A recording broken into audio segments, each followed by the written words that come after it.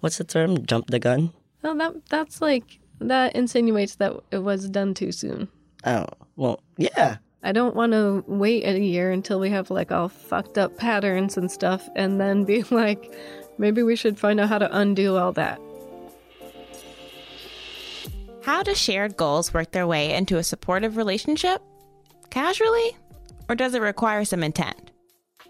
My name is Paige Polk, a media artist and cultural commentator in New York City. And this is Not Yet, a storytelling podcast about growing up and the relationships that help us along the way. Visit notyetseries.com to subscribe on your favorite podcast app. Today's story is about romantic love specifically. We explore the relationship of an intergenerational, interracial, interethnic couple with an eye-opening perspective on vulnerability.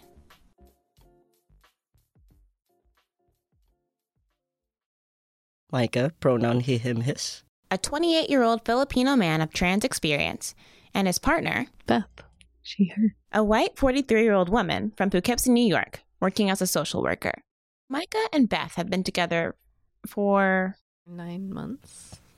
Right? Mm-hmm. He's counting something. 9 months and 7 days. That's true. and just shy of a year, the couple has shared their personal challenges with health. We both have pretty serious illnesses, and I feel powerless sometimes. And insecurities within their relationship. Youth itself is a privilege. So I feel vulnerable in that, like, I'm going to get older quicker. And simply figuring out how to exist within The fucking system of America. Shit, yeah. Navigate through bureaucracy, exactly. all while maintaining a number of inside jokes. If you're on the train and people don't understand what our relationship is necessarily. And we've gotten a lot of looks. We get looks, yes. So then sometimes when we make out, it's funny. They're like looking at me, looking at Beth, looking at me. Like trying to figure it out. Yeah, like what the fuck is the don't know. dynamic here? Yeah. This is the adopted son. Oh my God.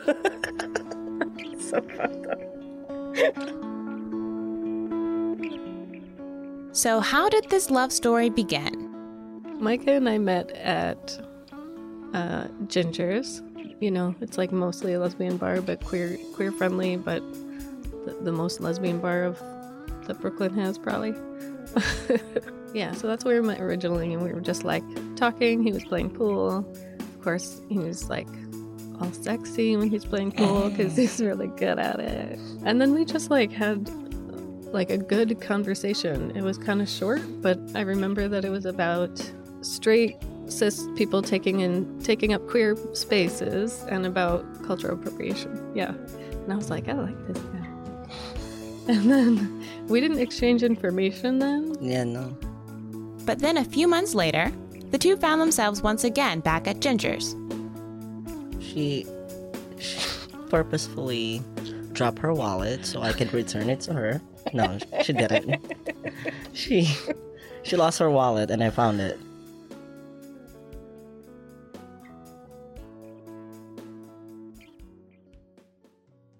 Micah is very emotionally intelligent, really like easy to talk to. With Beth, my openness and vulnerability was reciprocated.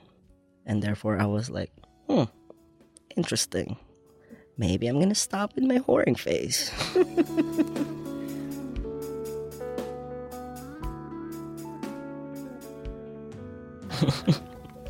I feel vulnerable. Yeah. I mean, you know that. Yeah. Is that a good thing? Yeah, it is a good thing.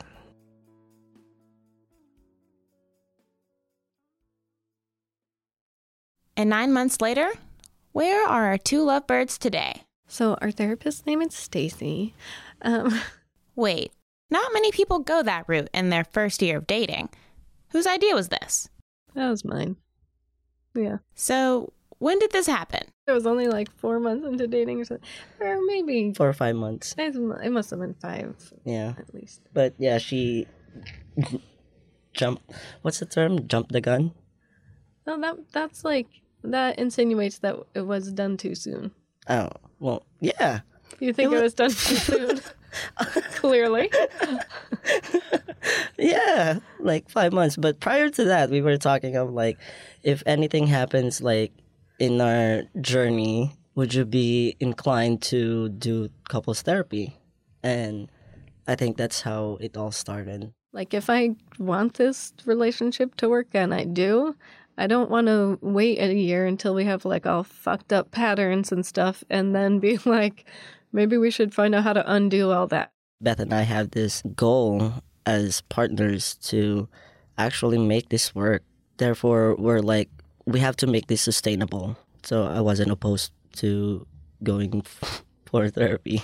Like, let's learn from the beginning to like start with a good foundation.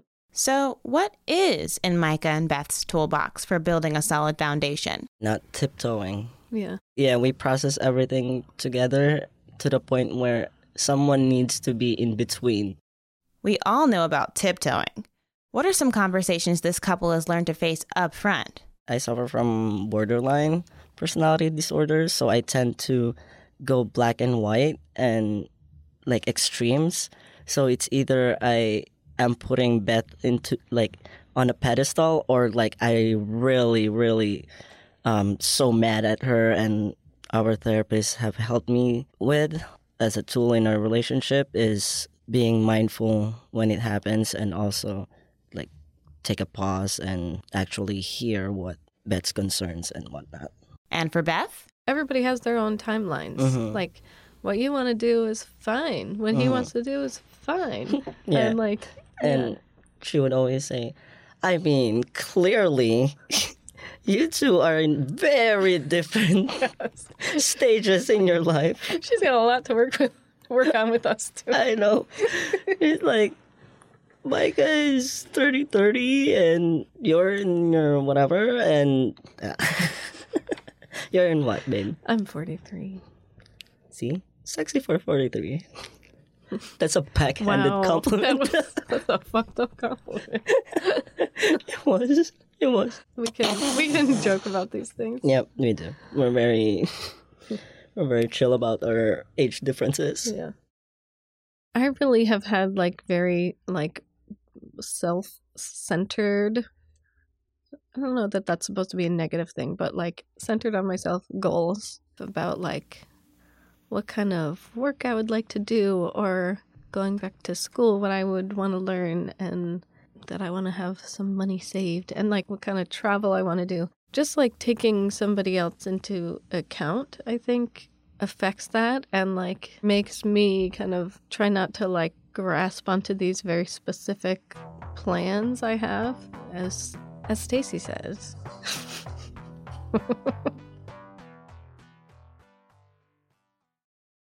Today's podcast is sponsored by the good brothers over at Enter the Minds podcast. ENTERTHAMINDS is a bi-weekly podcast where 4 Black millennial men reflect on their lives and work through their day-to-day struggles. These men discuss coming of age in a world that's not for them while making it their own. Their goal is to create a safe space for other like-minded individuals. Check out Season 1 and the off-season on Apple Podcasts, SoundCloud, Spotify, Google Play, and Stitcher. Keep up with the Minds on Instagram and Twitter at Enter the Minds. So, how does age play a role in this relationship? He gets a carded every place we go. He gets a carded when he buys cigarettes. Okay, so he looks like he's 16 sometimes. And I don't know if you heard, I just said I'm 43. So that looks kind of fucked up sometimes. But They're like, I'm Filipino and Beth is white. and therefore, it looks like I'm the adopted son. we have never actually had that happen where somebody said that, thank God. No one has never confronted you and said, I think Yeah. that your son is walking over there. Unattended.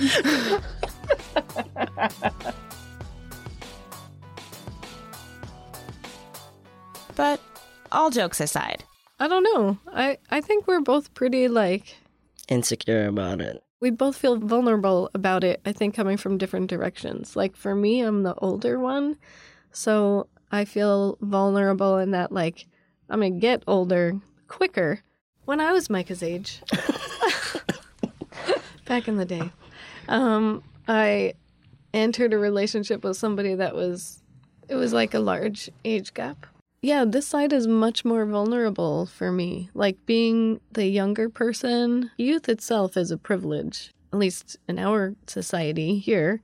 When you age, you don't like get taken care of in a way that people do when they're younger. Like people often age, and if they're single or if their partner dies, they, like the loneliness and depression of like older folks is very real. And the way we like put them in homes and stuff like that, So being on the younger end of that at one point, it was like more empowering. Like, yeah, you get to have this, and I'm kind of keeping you young. And now it's like, oh shit, like I'm more vulnerable to like ageism. I'm not at that point right now where like I'm having like an ageist experience, but like eventually I will, and it'll happen to me more quickly than it'll happen to him. And for Micah? I feel like an old soul to the point like as if we're just around the same age. And I mean, growing up, I'm always around older folks, and I was 13 and my friends are in their 40s, 30s. So I don't feel like powerless over Beth or overpowering her. I think it's just very leveled in some way. In terms of insecurities, I feel vulnerable in the sense of like, because I feel like I'm that person in his 20s that so lost, and folks around my age, it's like they're doctors or some shit, like so successful, but then success is different for everyone. Yes, it is. So that's where I feel very insecure, because Beth is stable, and I often tell her like, what if you would look for someone who's like stable and like have more things to offer? Well, he definitely has more to offer than like a bank account. You can lose your bank account in a day. Like that's not what it's about. And I've had that happen to me where I've like lost my money and my income and all that, and that didn't make me less interesting or attractive or whatever as a person, regardless of our ages, like as far as humans go. We like carry around a certain amount of like information or insight into our experience, and I think he's just like very insightful, and also like takes his experience and like uses it in the most caring way possible.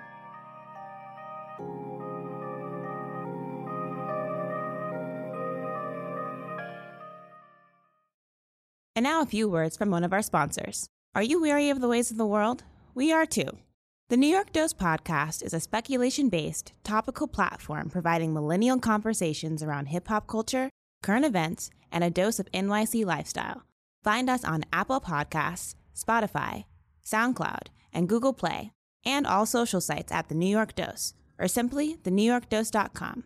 Join us for the conversations that need to be had. Despite a 14-year age difference and the differing vulnerabilities that come with that, Beth and Micah have a shared challenge in one area in particular. Taking up space for Beth. And for you. Okay. But in different ways. Yeah. Yeah.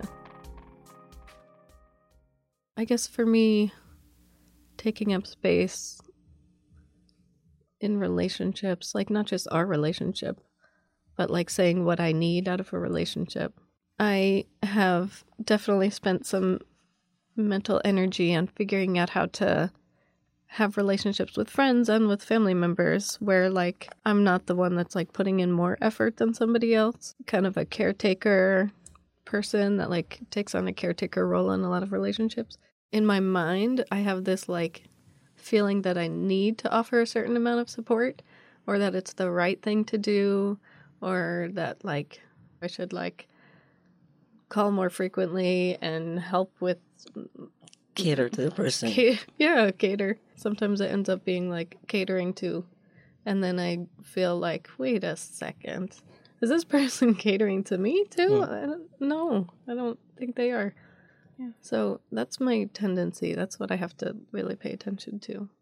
And for Micah, he needs help navigating taking up space in their own city. So Micah's looking for housing. And in New York City, it's total bullshit to try to find housing. It's really hard and complicated. And if you're dealing with any kind of like governmental support or benefit or involvement, it's even harder. So in what ways does taking up space show up? Taking up space in terms of like you asking for help from people, not friends or family, but like people that could help you Navigate through the fucking system housing of America. shit. Yeah. So navigate through bureaucracy. Exactly. It's a really hard thing But, to like, do. you're It's part of hard them, to though. do. And I am one. I know. I know how they think. Now remember, Beth is a social worker. Having like dealt with that whole like application process before for other people, I know how convoluted it is. I never had to deal with getting government assistance or anything like that. And therefore, I'm like so lost and I don't know where to go because the people that are supposed to be helping me aren't helping me. And I'm just like, what the fuck should I do? Wait, what people?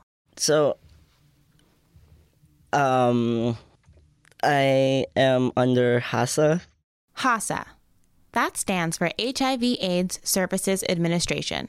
I'm HIV positive. HASA provides housing services to folks who are HIV positive. Micah has been assigned a case manager to help him find a place to live. So the case manager is supposed to be doing what she's supposed to be doing, which is like helping me out, and she's just not doing that. And I feel have like authority figure fears, like PTSD shit. So it's like it's hard for me to ask help from her or like to kind of like push her to help me. It's kind of like, oh, we're doing it, but then I have to keep asking and asking. For me, taking up space means being able to verbalize my needs and overthinking of how someone would feel. And like knowing that you deserve help. Micah and Beth are working on stability and plan to grow old together. But what are their thoughts on growing old? It's kind of scary to think because we both have pretty serious illnesses and it affects her like often and I feel powerless sometimes. So I got Lyme disease.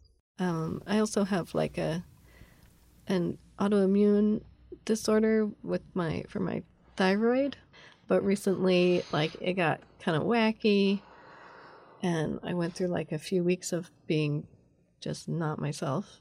I have to be on point with my meds because I can possibly affect Beth even more, like add on to her concoction of illnesses. But in true Micah and Beth fashion, this is a conversation they navigated pretty early on in their relationship. Probably in like the first week. Mm-hmm.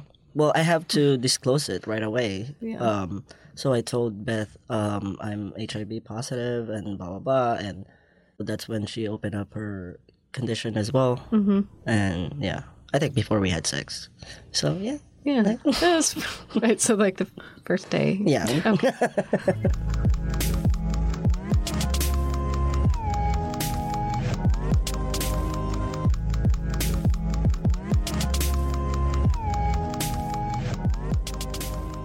This is fun for me. It's fun to be asked questions about us and to just like think about like our relationship and ourselves in a way that we don't always do.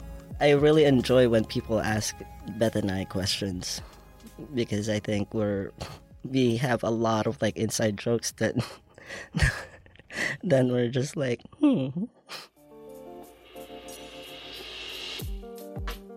A joke about inside jokes. What a perfect note to end on for these two. What's it like for you taking up space in your world? And who helps you out in that process? Let us know at notyetseries@gmail.com. And you could be on a new episode of Not Yet. To listen to other episodes, subscribe to the podcast, and learn more about the project, visit notyetseries.com. Talk soon. Not Yet is a podcast hosted by Paige Polk and produced by Paige Polk and Sam Riddell. Elizabeth Olguin is our social media manager, and our theme music was produced by Luigi. This episode featured interviewees Micah Makalanda and Beth Howard.